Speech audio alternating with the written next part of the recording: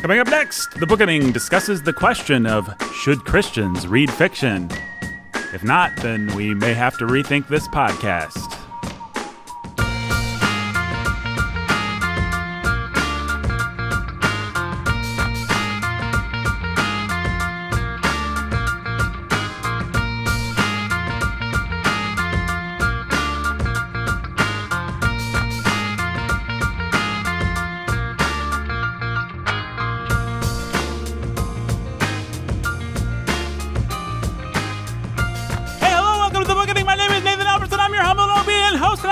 Pastor Jacob Menzel, the pastor who's a master of reading. How you doing, Jake? I'm doing well. How are you, Nathan? I'm doing all right.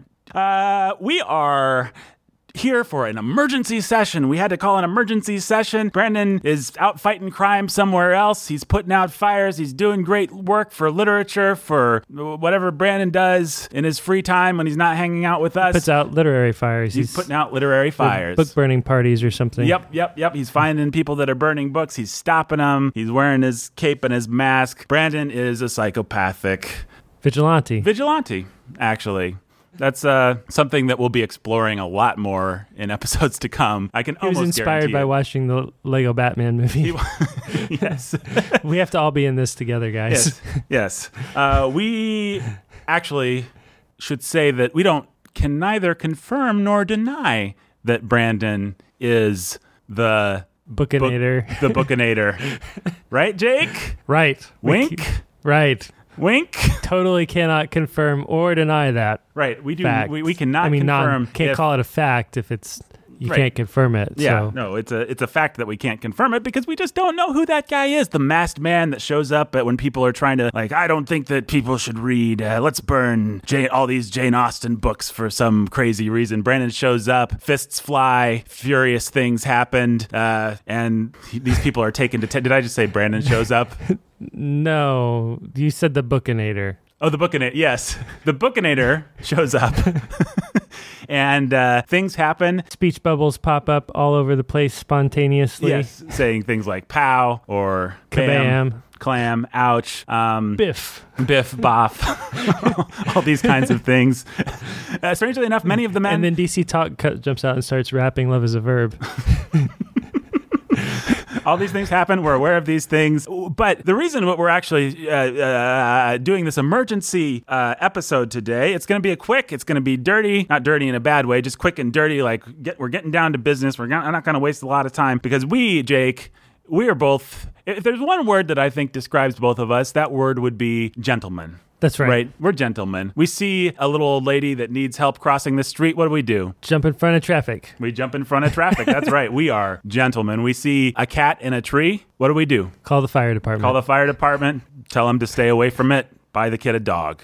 That's right, because cats are the worst. Cats are the worst. We see some little lady with a bunch of grocery bags. We go find a shopping cart for her. We find a shopping cart. We bring that shopping cart to her. We are always doing gentlemanly things. That's, if you knew us in our private life, we play these characters on the Bookening, we can sound a little brash, bold, whatever, because that's what sells podcasts. But as soon as the mics are turned off, say, thank you, gentlemen, for that was a fine recording session, and we sip our sherry, and we do, because we're gentlemen. And the point being, what is the one thing that you think that defines a gentleman, would you say? What's the quote?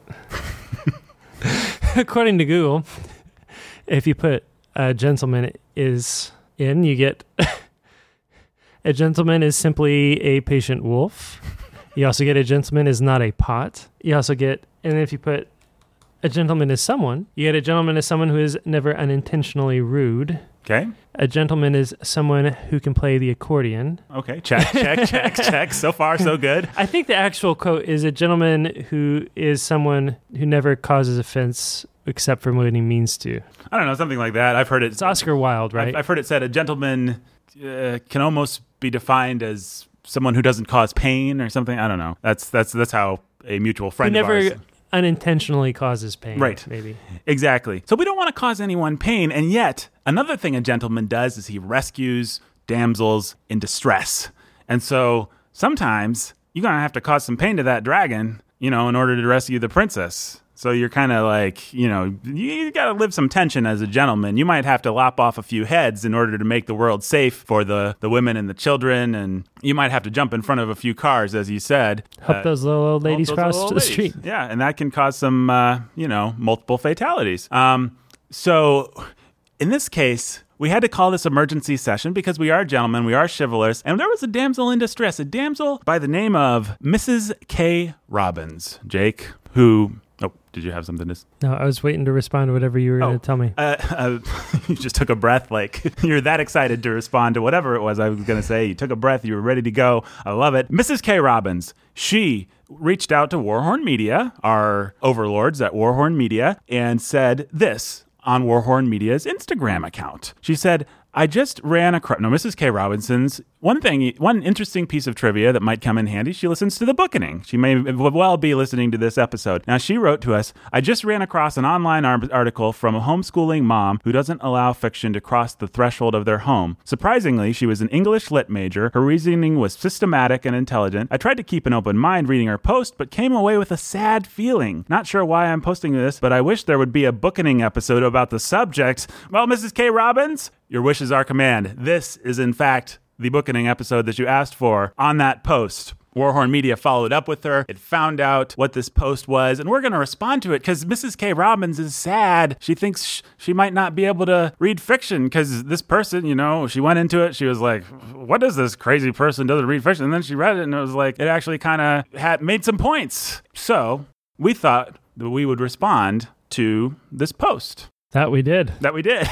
So that's what we're about to do because we're gentlemen, right, Jake? That's right. We are gentlemen. We see Mrs. K. Robbins in distress. We throw ourselves in front of some cars. Yeah, I'm sure Mr. K. Robinson's did what he could, but sometimes you have to call in the experts. And when it comes to defending fiction against random internet things that say that fiction's bad, I can think of no experts that I trust more than myself and Brandon Chastain, but you're here too, and that'll help. I'm just kidding. So let's get into this. I'm not going to read the whole post. Should I tell people where they could find this post? Sure. So it's at goodoldaysfarm.com. All right. So the blog post is actually under maintenance, but I'm looking at a cache. Is that cached or cached? I think cached. I'm looking at a cached version of it right here, and I will. You can go to this. It's Good Old Days Farm blog. I can't even see it under. Oh yeah, goodoldaysfarm.com. If you want to see exactly what she says, I don't want to misrepresent her. On the other hand, I don't want to spend our whole time actually reading this whole thing, so I'm just going to read you. She really only makes one point. I think she would probably agree with me that she makes basically 1 point. Her 1 point is Philippians 4:8. Any idea what Philippians 4:8 says? Whatever is true, whatever is lovely, whatever is just, whatever is noble. It's that verse, right? Think upon those things. That is exactly right. I will pull it up so we can get it exactly right in our friend, the NASB, the Bible of choice for people that like things that aren't poetic at all. Let's see. Actually, this is the ESV. Whatever. Finally, brothers, whatever is true, whatever is honorable, whatever is just, whatever is pure, whatever is lovely, whatever is commendable, if there is any excellence, if there is anything worthy of praise, think about these things. So, Mrs. GoodOldDaysFarm.com, I don't know what her name is, she quotes that verse, and she says, scroll down, very early in our parenting journey, Papa the farmer, that's what she calls her husband, and I decided that our number one rule in parenting would be Philippians 4:8. She quotes the verse like I just did, and then she says the following. Over the years, we have made a lot of mistakes, but one thing we've noticed is that we only mess up when we stray from what God tells us in His Word. When we take advice from the God who created parenting, we get it right. So when God says, quote, whatever things are true, whatever things are honest, ... think on these things, unquote, not only do we want to do this ourselves, but we want to train our children to focus their thoughts on what is true, honest, just, pure, lovely, of good report. Fiction, by its very nature, is simply not true, Jake. God says to stay away from anything that is not true, so we do. So what she's doing is having a very narrow definition of truth. Indeed. Right? You don't say. She's redefined truth to mean something that is only those things that are strictly factual. Mm-hmm. That's it. That's her definition of truth by that standard. If you're going to rule out fiction categorically by using the word whatever is true, that phrase, then you have to categorically define truth in that phrase to mean nothing other than what is purely factual. In which case, Jesus and the prophets and the poets, Nathan, the poet, yeah. Anytime that there is a parable, anytime that there is a metaphor, anything that's not strictly factual, we got a problem that we have to deal with. Psalm 23, the Lord is my shepherd, I shall not want. He maketh me lie down. We are not actually lying down beside still waters right now, insofar as I can tell. Yeah, so we should never pray that prayer. But Jake, Mrs. GoodOldDaysFarm.com is one step ahead of you, my friend. Oh, is she? Yes. Okay. Get ready for this. The title of the next section of this post is, quote, "But Jesus used parables to teach." That's what idiots like us would say. In fact, just say. So she, of course, anticipates this thrust and parries it away with her trademark Good Old Days Farm wit and wisdom that I'm assuming she has here. She says, yes, Jake, Jesus did use parables to teach, always in the context of teaching spiritual truths, never simply to entertain. Okay, so there are two things going on here. First of all, did Jesus tell stories that weren't factually true? I'm going to go out on a limb here and say he did. He did, right? Mm-hmm. So did Nathan when he came to David to confront him about Bathsheba, right? This is true. Stories that were not factually true to have a spiritual point. You cannot rule out stories that are not factually true categorically and then just say, well, if they communicate spiritual points or if it's just Jesus doing it, that's one thing, but everything else is categorical. It's just a contradiction. That's self-contradictory. It does not work. That is bad logic, Mrs. Good Old Days Farm. So you're just wrong. You're wrong. But there's something else going on here. There is too, yeah. And it's in how she ends that. Can you read that again? Yeah. I'll read a slightly more extended little section from it. Yes, Jesus did use parables to teach, always in the context of teaching spiritual truths, never simply to entertain. Many of his parables begin with the words, "The kingdom of heaven is like unto." Christ's stories were illustrations that took the mysteries of heaven, explained to us using every day as examples. The end result of Christ's stories was that his listeners had a huge aha moment. Oh, that is what God means when he says to love my neighbor. That is the passive, blah, blah, blah. We know that we are selecting profitable reading material if what we read to our children answers questions about the nature of God and the kingdom of heaven. So you got two things going on there. One is this idea that, what was the thing? Not simply to entertain? Not simply to entertain. Not simply to entertain, only answering questions about the nature of God or something like that, right? Now to do I should just jump in here and say, to do Mrs. GoodOldDaysFarm.com a little bit of credit, she does at the beginning of the article basically say that this is descriptive, it's not prescriptive, this is what we do, I don't want to place a burden on anybody. She says all this kind of stuff, but somehow Mrs. K. Robbins, poor Mrs. K. Robbins, and us and everybody, we end up feeling just a little burdened by this. But she does. Maybe that's your conscience speaking to you, Nathan. Could be. Could be. Could be. Let's explore that question. Well, look. Okay, either it's okay for us to be like Jesus, or it's not. Right. Right? If Jesus does it, and if Nathan the prophet does it, if other prophets do it, if King David does it, is it okay for us to be like him or not? Is it okay for us to be like them or not? Can we follow in Jesus' footsteps and tell stories that aren't factually true in order to illustrate, her word, spiritual points? She says no, right? And we shouldn't consume them outside of Scripture. Which I think therein lies the rub, because what we're actually seeing her here, her problem isn't with untruth, because she admits that there is apparently a time and place where one could employ a non-fact to useful But ends. she's not willing to give it to us outside of Scripture itself. Right. And so there's other thing going on there, and it's in those words, not simply for entertainment and only for answering questions about the nature of God or something like that. So what she's done is she has taken up arms against entertainment in general. Yes. Right? That's her real enemy. That's her real problem. She wouldn't come right out. She didn't come right out and say that. But the underlying... That's the underlying thing that you have to believe. And the reason that we suddenly feel tension, and Mrs. K. Robbins probably feels tension, is that we're like, I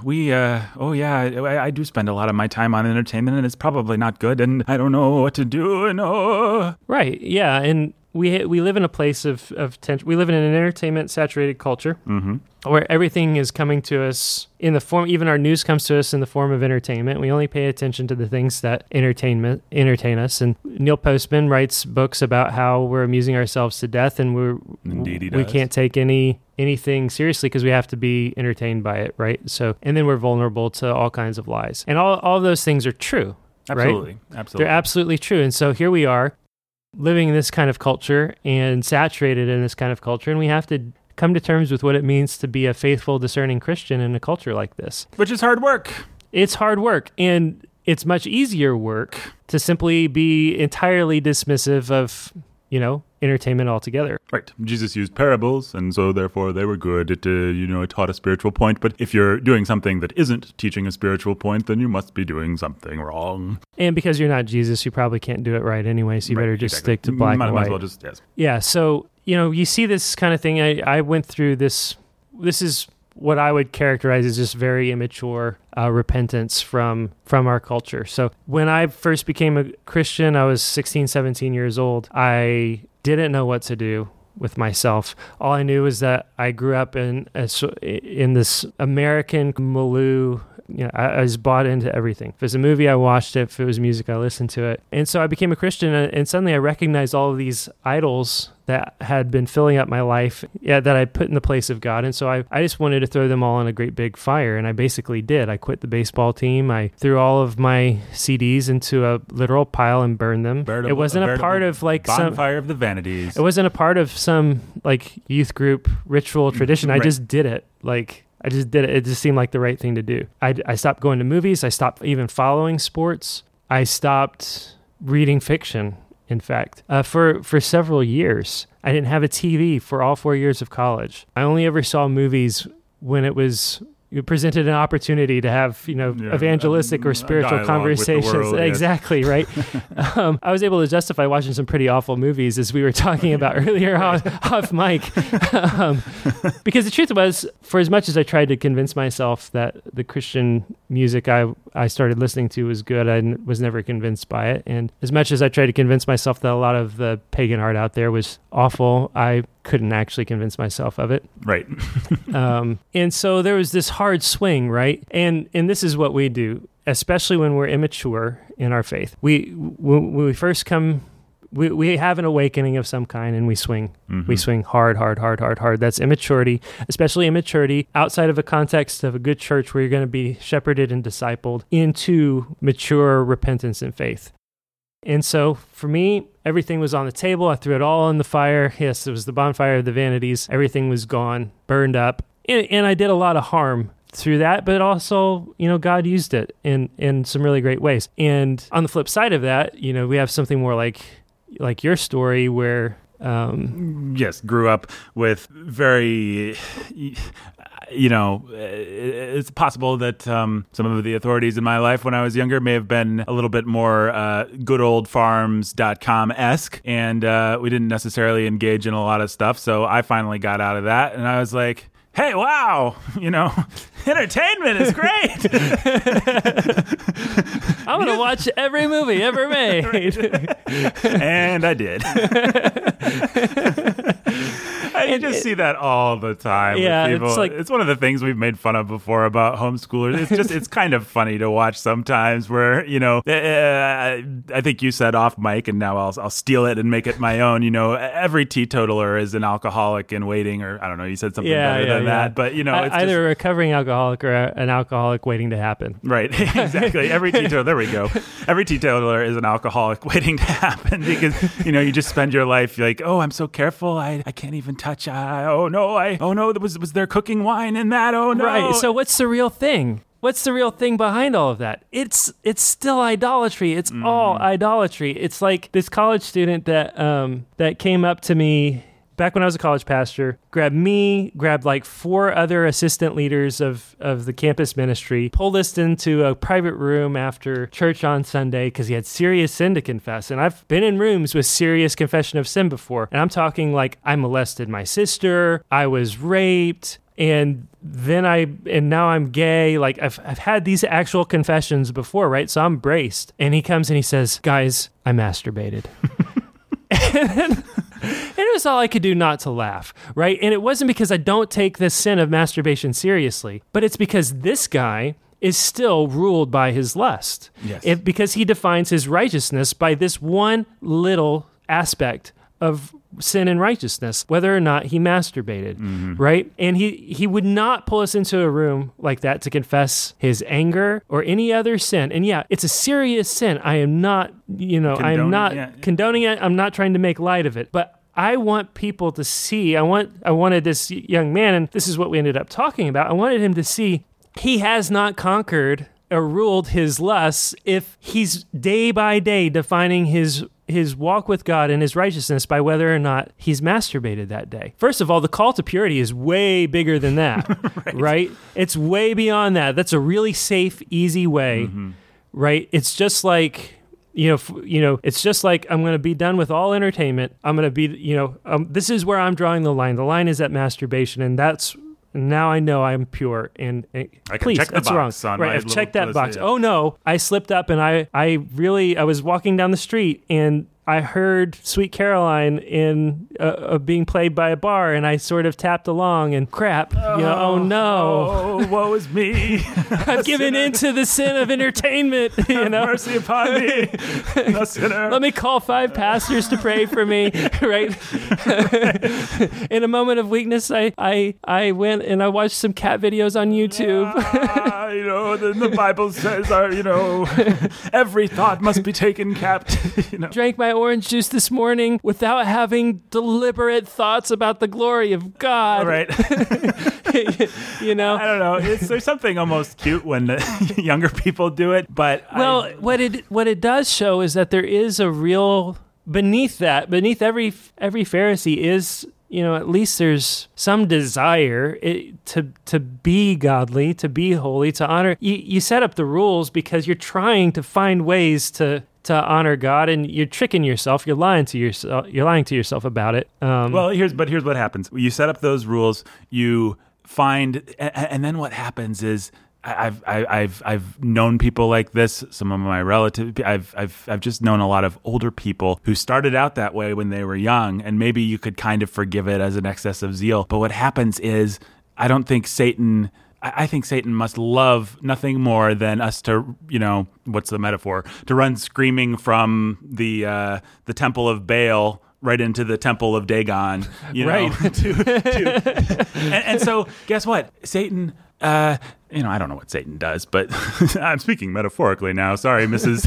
GoodOldDaysFarm.com. But guess what? A lot of times you will be allowed to check those boxes. You will find that you have quote unquote victory over the masturbation, because guess what? That's great if you can.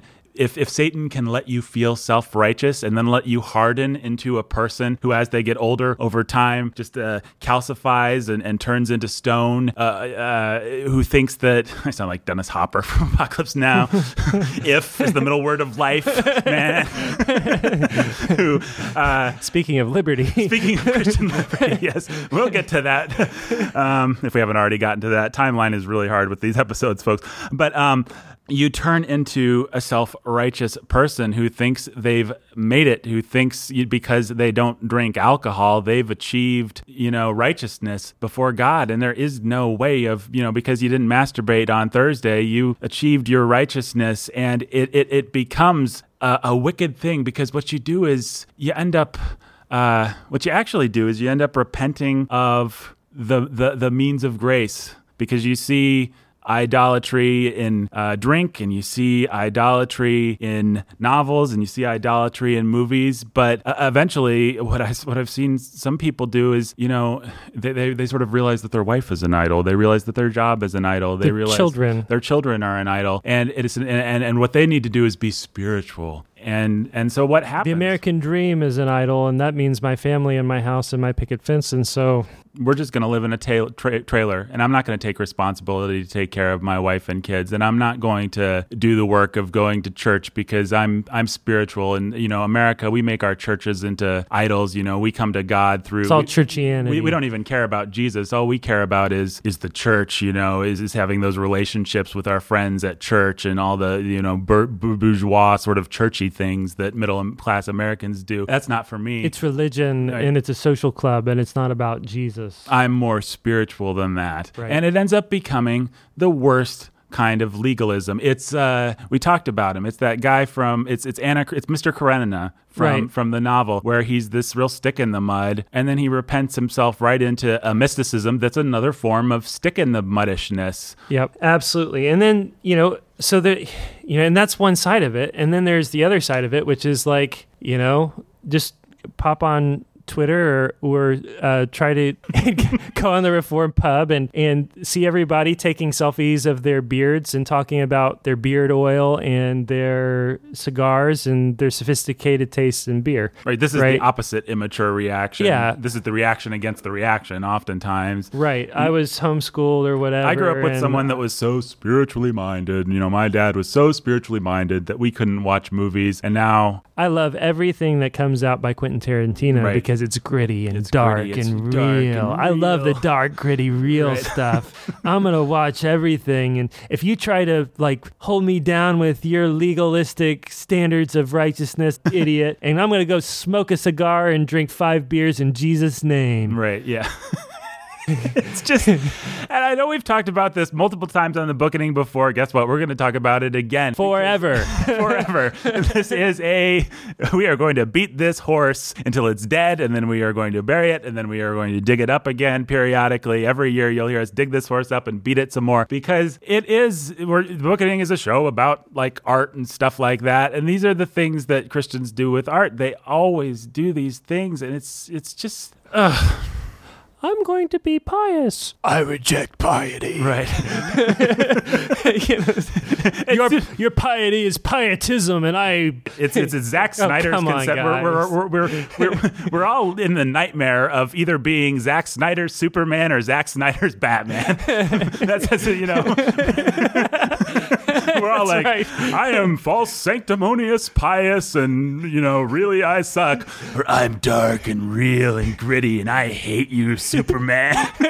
We're all 5 years old. It's just the immaturity is rampant. Yeah. It's rampant. So that brings us back to Mrs. Good Old Days. Mrs. Good Old Days. So Mrs. Good Old Days is going to look at us and she's going to say, "Okay, great. Well, let me ask you a question, Mr. Smarty Pants, Smarty McSmart Pants, Alberson, Smart. Yep.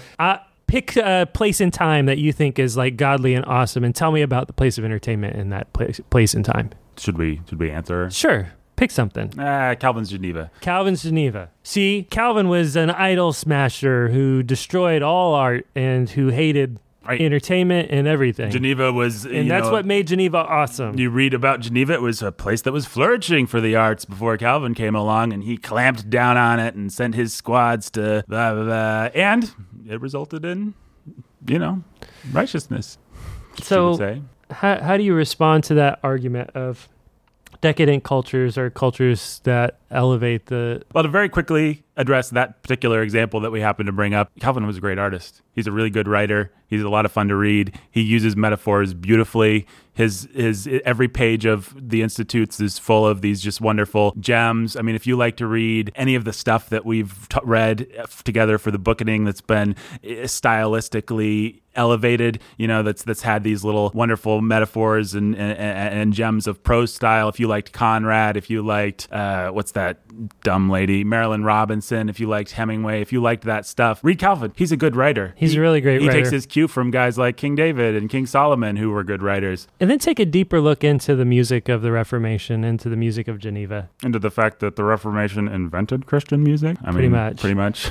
Yeah. So there's that in general, but then... So there's that specifically for right? that example. But in general, I think what you actually find is not that those times and places lacked entertainment, but that entertainment was kept in its proper place. Mm-hmm. And so, we've talked on this show before about how Shakespeare would have viewed himself as just a humble craftsman who had no expectation of his... For being William Shakespeare. Yeah, being the immortal bard. The immortal bard wasn't anything that he worked with words. He was the mortal craftsman of Stratford-upon-Avon. And in fact, as somebody who worked with words, his words were almost doomed to disappear, right? That was like part of the indignity of his craft was that he didn't get to build things that lasted. He wasn't a philosopher. He wasn't someone that was contributing to the great conversation that people were at that time beginning to be aware of. And he wasn't painting great works of art or sculpting statues or building cathedrals or even building chairs, for goodness sake. He was writing plays for the Peanut Gallery. I mean, and those plays are performed and then they're done. He was like a sitcom writer today or something. He was just this week we need a Hamlet. Not like a sitcom writer, because a sitcom writer knows that at least his work's going to live on digitally. Syndication or whatever. Right? Yeah. It's going to be syndicated. It's going to be out there. It's going to live on digitally. Gilligan's Island is pretty much immortal. Right. But with Shakespeare, it's performed, and then, when he's gone, his plays stop going into, like, he has to fund his own plays being in production. When he's gone, nobody's there to continue to put them on. Another playwright's going to rise up, and he's going to put on his own plays, and then that's the way it had been done before, and that was the way it was always going to go on, and that's the way that he thought about it, right? And turns out he was a really great craftsman, a total genius, and lived at a time, when the printing press was ready to carry his work out, and people were ready to latch onto it and say, how about instead of throwing this away, we kind of keep doing some of it because it's really, really great. Right. All that to say, yeah, sure. In those great times where God has allowed his word to flourish, we're not going to see or hear or know a lot about the entertainment of that time. That's not going to be because it didn't exist. This is going to be because it's in its proper place. It's subordinated to life, family, work, church. And that is the pulpit. And that's the thing. Whether you make an idol out of entertainment by indulging it, or you make an idol out of entertainment by being a Pharisee about it, it's still an idol, and it's still something that you're spending way too much time thinking about, and you're making it a huge part of your life where it's actually just not that important. And so listen, our point is not with this show to try to elevate literature to a central place in your life. That is not our goal. That is not our hope. It's not to elevate fiction to this central culturally transformative thing or this central place in your life that's going to revolutionize your life. You will learn things and you will grow by reading good authors. We did an episode where we talked about some of this stuff not too long ago. We're not going to do a lot of episodes where we remind you that most of the episodes you're going to hear us say, "Oh, Shakespeare, he's the greatest. Conrad, oh, that's so beautiful." Right. So, but just let us take another opportunity here to just remind you the larger context for that is a world that was made by God and a human creature who is you, who was made to glorify God and enjoy him forever, as I think the Children's Catechism taught me. And that's what you have to do. That's the answer to this weird false guilt that Mrs. Old Good K Farms, farm days, Good K Farms, that she wants to put on you, and that's the answer to the gluttony that other Christians want you to feel, to indulge in as part of your Christian liberty. Is just forget about it. Though you could get done with this episode, and we could have laid a guilt trip on you so that you're suddenly like, oh boy, entertainment is playing too large of a role in my life. I need to think about ways I can diminish the role of entertainment. No, just don't think about entertainment. Just don't think about how you're not going to think. Don't do what I always do with this kind of stuff where, obsess about how you're not going to obsess about. Yeah, I mean, 10 years ago, my pastor told me I was too self-conscious, and I'm still trying to figure out what he meant, that kind of thing. Stop being so self-conscious. Right. What? Oh, no! That path lies to madness. Instead, concentrate on God. Read your Bible. Pray to him. Thank him for stuff. Make a habit of saying, thank God for this and and as one great author and opposer of plays said, love God and do as you please. Right. St. Augustine right there for you. Mm-hmm. And don't use that to justify not loving God, right? Right. Don't use that to justify giving your heart over to sin. Use that to motivate you to actually love God and let what you do be ruled by your love of God and your love of people. Yeah. I think, I mean, and that's been so incredibly true in my own life. You know, I've talked about being a glutton for entertainment after I was brought up in some sense to be an ascetic. And then I repented, quote unquote, of that into gluttony. Well, how did I then come out of that? Well, the answer is I'm still working on it. That's one answer, and a very true one. But another answer is that it just sort of naturally happened as a byproduct of learning of the Holy Spirit working in my life and helping me to love people and love God. Being committed to a good church. The church, to the means of grace, to loving God with all your heart, mind, soul, and strength, and loving your neighbor as yourself, and thinking carefully about what that actually means and what that actually looks like practically. We're not talking about some kind of like mystical let go and let God, and if you just sort of don't think about things and just do whatever you feel like. That's not what we're talking about. No, we're talking about actively. It's very practical. I have to do a thing for church, you know. I have X, Y, and Z that I have to do. And in order to get them done, I've got to spend some of my evening doing them. While I'm spending that time, I'm not going to be able to watch Breaking Bad or Game of Thrones because I cannot watch those shows while doing this good thing. Because I have committed myself to embracing responsibility, doing hard things, and loving God, my neighbor, my church. But it really is that practical. You know, it's not like I've achieved an elevated state of spirituality wherein my focus is on Jesus and Him crucified, and I do not ponder the things of this world. I think in some sense that's true, but it means very practical. Like, I have to go love a widow and an orphan. And listen, I'm not saying I'm good at any of this stuff. I suck, but I'm just using myself as an example because it's the handiest one that we have. You know, I'm a sinner and I'm not good at loving widows and orphans. But all that being said, the point is, if we're allowed to just use me as an example, oh shoot, I gotta go love a widow and orphan. I guess I can't watch this season of Game of Thrones. You know, oh shoot, I've gotta honor my parents by doing X, Y, and Z. Oh, I guess it's just and then you begin to lose your appetite for some of those things too. Yeah. You know, as you mature in your desires and grow in godliness and in a hunger for really wanting to honor God in all that you do, and you see and taste the goodness of what that looks like and feels like, then yes, and the things of earth will grow strangely dim, right? Right. As that, I haven't listened to or sung that hymn in a long time, so I don't want to make a judgment about it, but right. I have a revulsion. You know, this is why we do this podcast. That stupid song has been, or that perhaps wonderful song has been going through my mind this whole time. But yeah.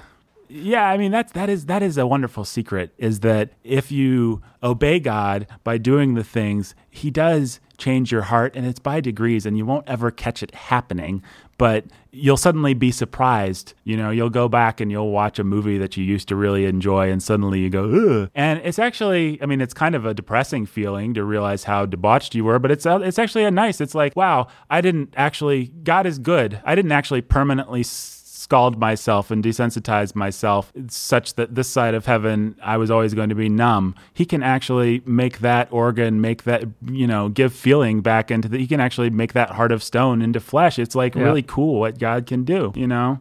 And I ain't perfect and I still like a lot of bad stuff, but it's awesome.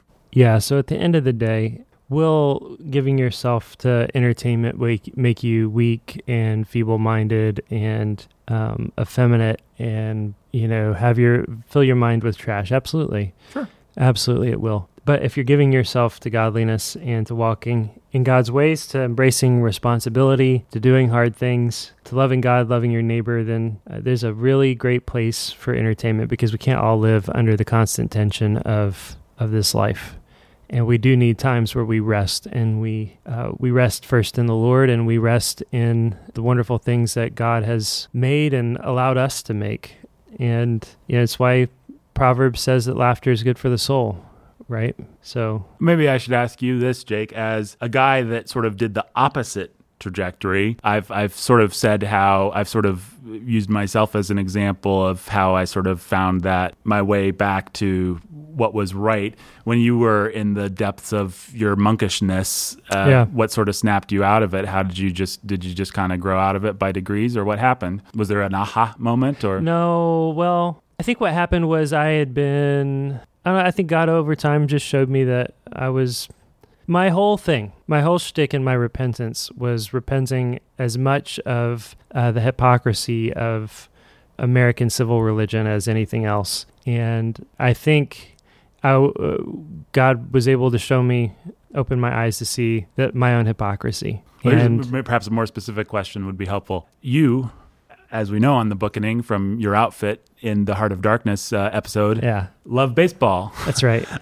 But you said you repented of all sports. At some point, you had to turn that TV back on and watch baseball. Now all your kids are in like Little League and stuff. Yep, that's right. What changed? I mean, what happened?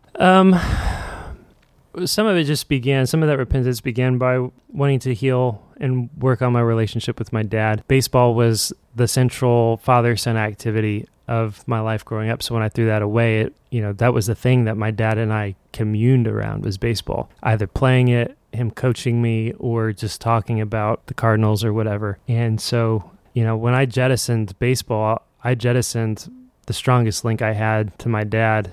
I probably shouldn't say that, but was certainly one of the strongest links I had to my dad. And so part of it was just realizing that was really stupid and immature and unkind.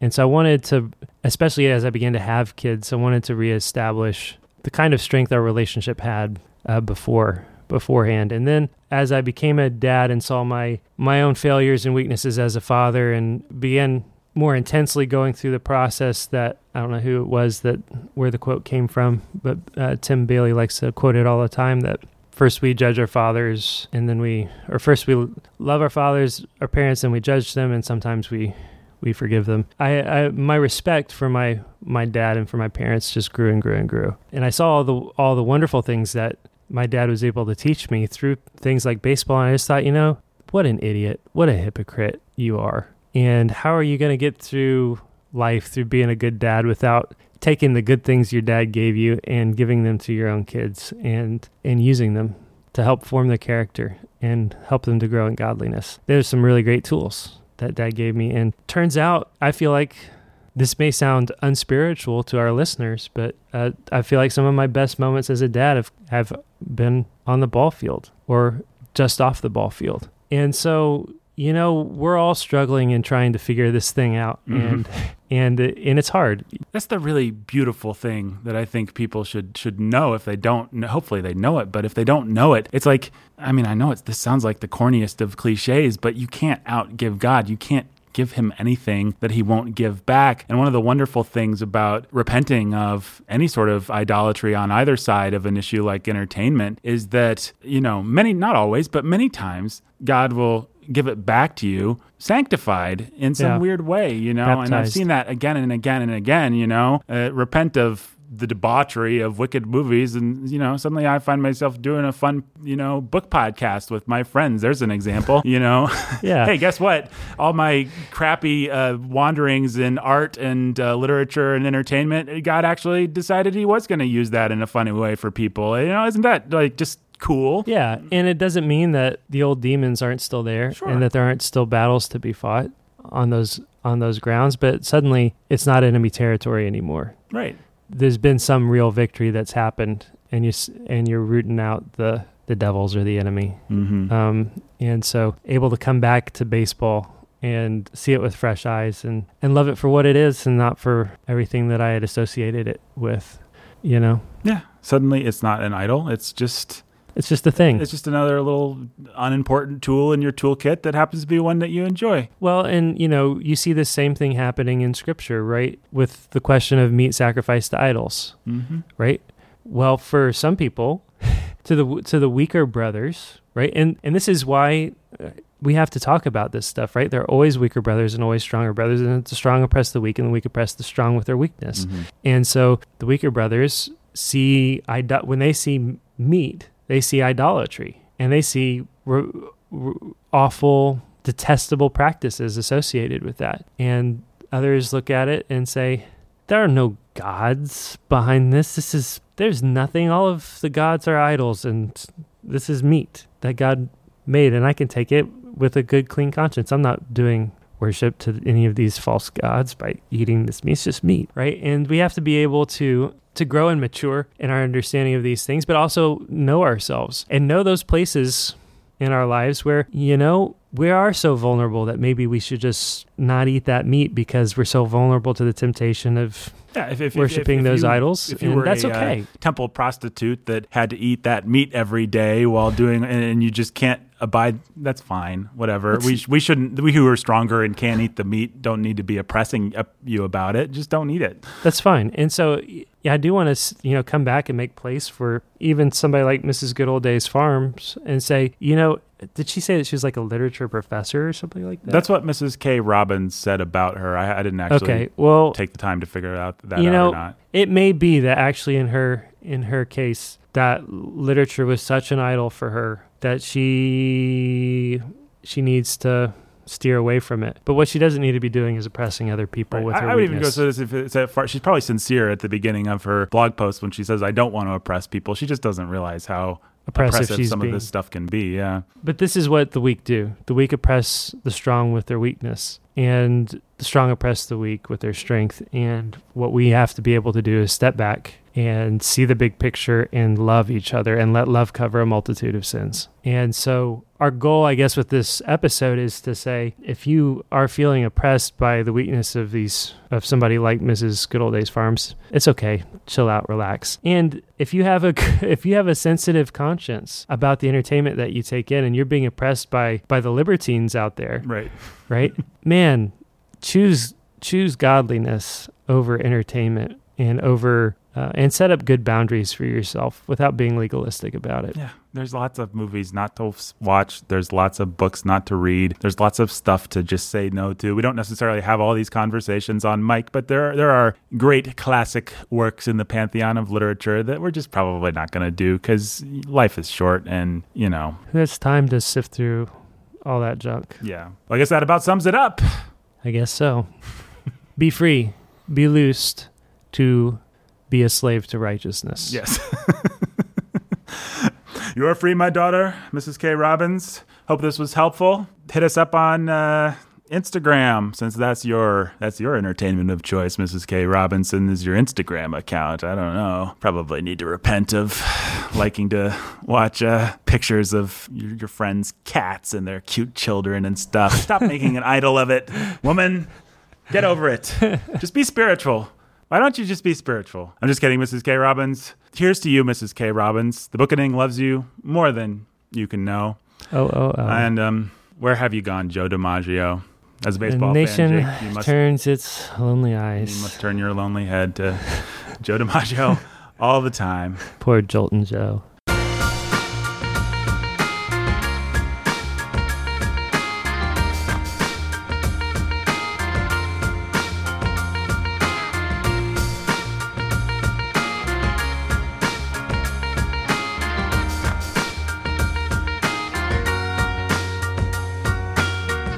Was written and produced today by me, Nathan Alberson. It was performed by me, Nathan Alberson, and of course, Pastor Jacob Menzel. You can find The Bookening on Instagram now. We have an Instagram with all kinds of beautiful art. Mrs. K. Robbins, you should probably be subscribing for that for all your Bookening Instagram needs. And you can find Warhorn Media on Instagram, Twitter, and Facebook under @Warhorn Media. Bookening would be under @Bookening. You can find us on Twitter under various names and titles. I'm not @NotFamousNathan. Nathan. Jake is Jacob Menzel. And join us next week for more discussion of books. Thanks for listening.